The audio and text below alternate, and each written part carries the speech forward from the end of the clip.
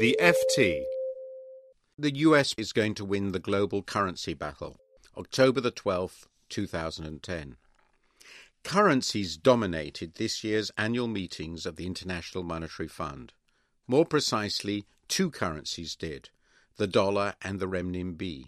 The former because it was deemed too weak, and the latter because it was deemed too inflexible. But behind the squabbles lies a huge challenge: how best to manage the global economic adjustment.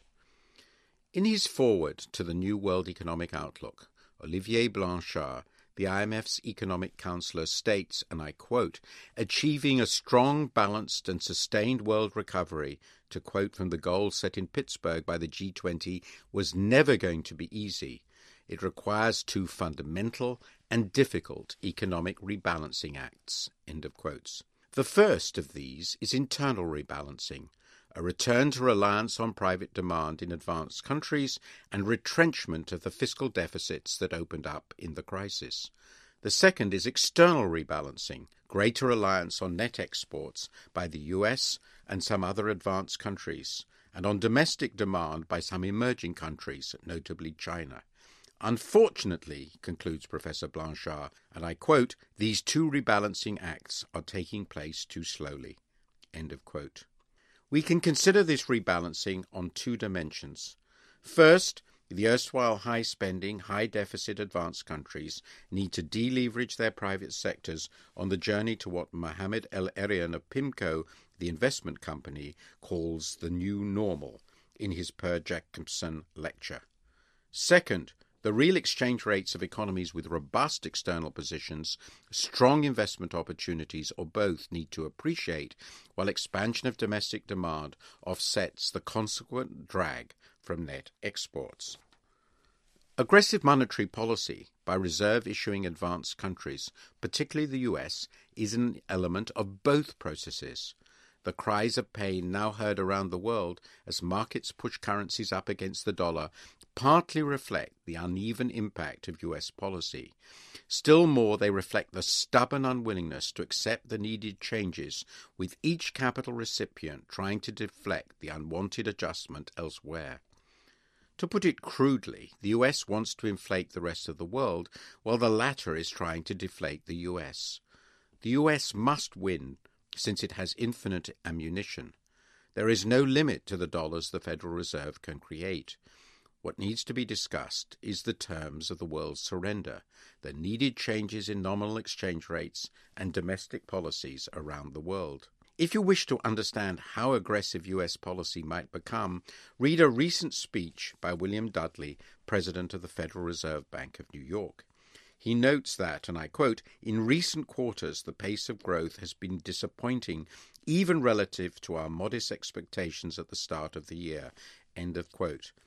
Behind this lies deleveraging by US households in particular. So what can monetary policy do about it? His answer is that, I quote, "very low interest rates can help smooth the adjustment process by supporting asset valuations, including making housing more affordable, and by allowing some borrowers to reduce debt interest payments. Beyond this, to the extent that monetary policy can cut off the tail of the distribution of potential adverse economic outcomes, it can help encourage those households and businesses with money to spend to do so." End of quote. Above all, today's low and falling inflation is potentially calamitous. At worst, the economy might succumb to debt deflation. US yields and inflation are already following the path of Japan's in the 1990s. The Fed wants to stop this trend. That is why another round of quantitative easing seems so imminent. In short, US policymakers will do whatever is required to avoid deflation. Indeed, the Fed will keep going until the US is satisfactorily reflated. What that effort does to the rest of the world is not its concern. The global consequences are evident. The policy will raise prices of long-term assets and encourage capital to flow into countries with less expansionary monetary policies, such as Switzerland, or higher returns, such as emerging economies. This is what is happening. The Washington-based Institute for International Finance forecasts net inflows of capital from abroad into emerging economies of more than $800 billion in 2010 and 2011. It also forecasts massive intervention by recipients of this capital, albeit at a slightly falling rate. Recipients of the capital inflow, be they advanced or emerging countries, face uncomfortable choices. Let the exchange rate appreciate, so impairing external competitiveness, intervene in currency markets, so accumulating unwanted dollars, threatening domestic monetary stability and impairing external competitiveness, or curb the capital inflow directly via taxes and controls. Historically, governments have chosen combinations of all three. That will be the case this time too. Naturally, one could imagine an opposite course. Indeed, China objects to the huge US fiscal deficits and unconventional monetary policies. China is also determined to keep inflation down at home and limit the appreciation of its currency. The implications of this policy is clear. Adjustments in real exchange rates should occur via falling US domestic prices. China wants to impose a deflationary adjustment on the US, just as Germany is doing to Greece. But this is not going to happen. Nor would it be in China's interest if it did. As a creditor, it would enjoy an increase in the real value of its claims on the US, but US deflation would threaten a world slump. Professor Blanchard is clearly right. The adjustments ahead are going to be very difficult, and they have also hardly begun.